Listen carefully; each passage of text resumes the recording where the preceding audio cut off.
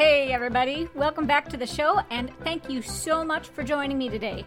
I'm Wanda Thibodeau and this is the Faithful on the Clock podcast, where I'm going to work super hard to get your work and faith aligned. I'm really excited about today's show because we're talking about loyalty.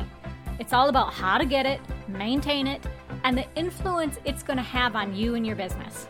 So let's go ahead and jump right in.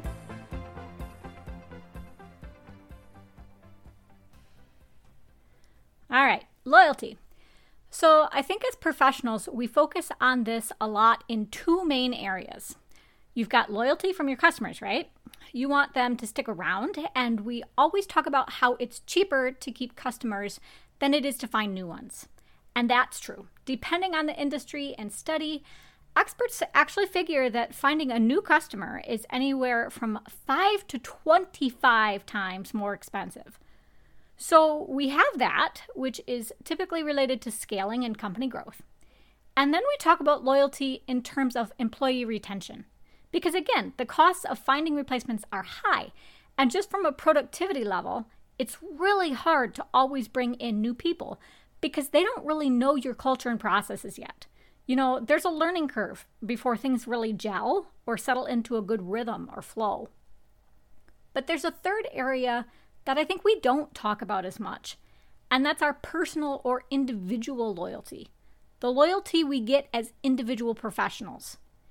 And there's a business aspect to that, to leadership, where you get into your reputation in the industry as a mentor, all of that. But there's an intrapersonal or internal component as well. Because remember, I'm big on mental health. And as human beings, we are designed to want connection. We're designed to want to trust and know that we're safe. That's why Ecclesiastes 4, verses 9 through 12, those verses remind us that two are better than one, that we can lift each other up because there's strength and safety together. And so when people are loyal to us, when they actually stick around, that feels awesome. It sends the message to us that, we're good enough, that we're doing things right. And I think that's important to acknowledge because I think what's happening today is it's harder and harder to get that reassurance. It's hard to establish relationships on a deep level. But that desire for that trust, that loyalty, that doesn't just go away. And so I think the danger for us today is that we start taking a sense of worth or identity based on our loyalty metrics. You look at your Twitter followers or the number of customers who renewed their membership or whatever. And then all of a sudden, you make a judgment about your skills or your place in the world based on that. And then if those numbers go down, you can start to question yourself or get depressed or stressed out. And I don't want you to do that.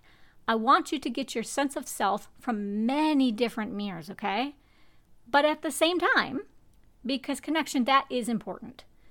So on top of the customer and employee loyalty, I want to help you to understand how you can get more of the personal loyalty that's going to help you to have good self-confidence.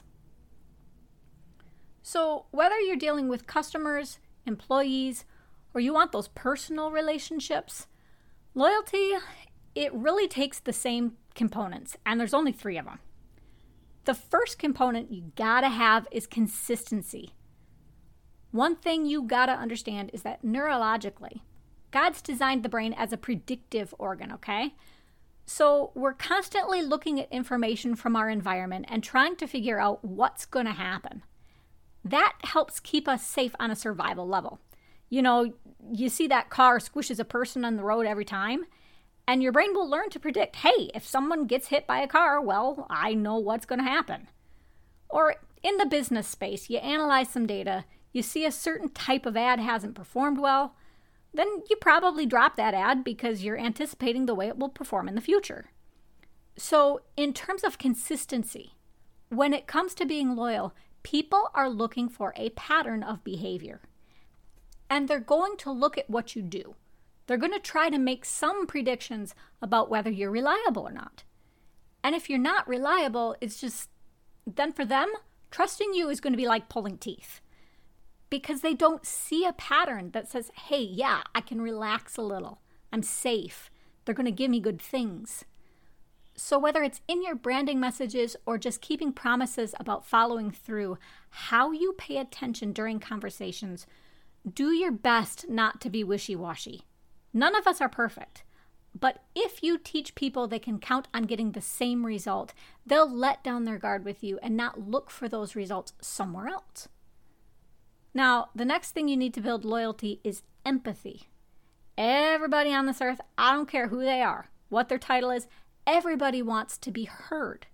They want to know that other people understand what they feel and think because it helps them feel like they aren't alone. Romans 12 verse 15 says, "Rejoice with those who rejoice, weep with those who weep." And then Hebrews 4 verse 15 reminds us that Jesus, he's the high priest, but he's been tempted just like we are. He gets what life on this earth is like in every possible way. So if anybody can empathize, it's him. But remember, not only are we called to support each other, but we're called to try to be as much like Jesus as we can too. So you have to do some legwork and try to get to a point where you really can understand too. Now, I know. Everybody, when they talk about empathy, they talk about being a good active listener. You hear people out on a deep level when they talk to you. And it's certainly part of empathy. But the other part is just experience. Empathy, by definition, is being able to relate to and understand what someone else is feeling or thinking. And cognition is only half of that. You can only empathize fully if you've actually been through the same things. Like, I lost my mom, and that stung a lot. And people, even if they hadn't lost a parent, they showed sympathy. And I really appreciated that, for sure. You know, they weren't heartless. But I still couldn't really talk to them and feel connected to them about it because I knew that at the end of the day, they did not know the emotional experience that comes with that kind of loss. So when you talk about empathy and loyalty, the trick is that you have to be willing to, where you can, go and walk a mile in the other person's shoes. You go see what it's like. You go get a taste of their life a little bit. That's when you finally can really know exactly what's going to help, regardless of what they might say. Because I want you to realize too, a lot of the time, people can't really articulate what their needs are very well, especially when things are hard or complicated. That's normal. But if you've been through it emotionally too, you can make some good inferences, kind of read between the lines, and ask the right questions that are going to show them you're someone to trust. And honestly, I think that was part of why Jesus kind of wandered around in his ministry. I mean, as the Son of God, I know there's nothing hidden from him. But I think that doing that, it proved to people that he was willing to see them for who they were. So hear people out, but go do things too. It's going to give you a way better perspective that's going to keep people attracted to you. I promise you. The third component you need for loyalty, and this kind of connects to the earlier point on empathy, you need balance. And if you just look at communication for a second, relationships, they're very much built on give and take, right? We've even got mirror neurons in the brain that help us mimic and respond to the other person we're talking to.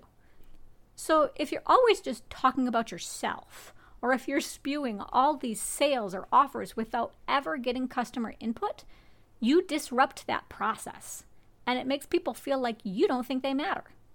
They end up feeling like you wouldn't even care or notice if they left because they're not getting that natural balance and chance to have the floor a little bit that we all look for. But the same is true if you're silent, if you don't give anything back when they reach out to you, because then they're going to learn that nothing they do gets a response, and they'll try to go somewhere else to get the validation that they want. So building loyalty requires you to build a two-way street where you give something, they can give something back. Anything you can do to keep people engaged, that's usually going to help you. But you can apply this idea of balance more broadly too. Ecclesiastes 3, that talks about how there is a time for everything. And you can connect this not only to your calendar and responding in the right moment, but to the concepts of individualism and customizing too. People respond in different ways. They have different preferences. So can you balance the needs that they have? Can you be consistent on your values and still give people more than one path to connect with you? So I'd encourage you to use whatever tools and technologies you can. Really ask yourself, okay, what makes sense to give this person at this point in their journey? Why is that different today than it was yesterday? If you can be responsive like that without sacrificing your voice or your integrity, that's priceless. So those are the 3 things you need to have to build loyalty: consistency, empathy, and balance. And it doesn't matter if you're working with customers, your employees, or your personal network. If you give people those 3 things, trust is going to develop that makes it a whole lot less likely that people leave. The final thought I want you to take away is that, loyalty with people, I know that's something we kind of have to fight for. That's not promised. But Joshua 1 verse 5 says, God says, I will never leave you or forsake you. And Romans 8 verses 38 through 39 says, for I am sure that neither death nor life, nor angels nor rulers, nor things present nor things to come, nor height or depth, nor anything else in all creation will be able to separate us from the love of God in Jesus Christ our Lord. God is loyal. Jesus is loyal. And no matter what happens, no matter what your metrics tell you, no matter what your balance sheet says or what job you have, that is not going to change. Take courage from that and don't give up. So let's take a moment and pray. Lord, when it comes to loyalty, there's no better model than you. But we're human, and that means that we're going to mess up. It means we have to work hard to show others it's worth sticking around. So Jesus, I just pray that you will give us a deeper spirit of integrity that will deliver the consistency, empathy, and balance people need. And when we make mistakes, help us to reconcile in love as quickly as we can. In Jesus' name, amen. All right, listeners, that wraps up another one. Next week, we're talking about mental fixedness. How can you break your usual ways of thinking to get the flexibility, agility, and innovation you want? And of course, by now, you know the drill, so I'll just remind you really quickly that you now can leave a tip at faithfulonthe.clock.captivate.fm. That financial help keeps everything ad-free and consistent for you. But I also want to give a big shout out to my listeners in Russia, India, and Germany. Oh my goodness, I see you. Thank you so much for your time and commitment. Talk about loyalty. And for my other listeners around the world, let's keep growing together too. Every one of you matters and is part of this community. I'll stick with you. And until next time, be blessed.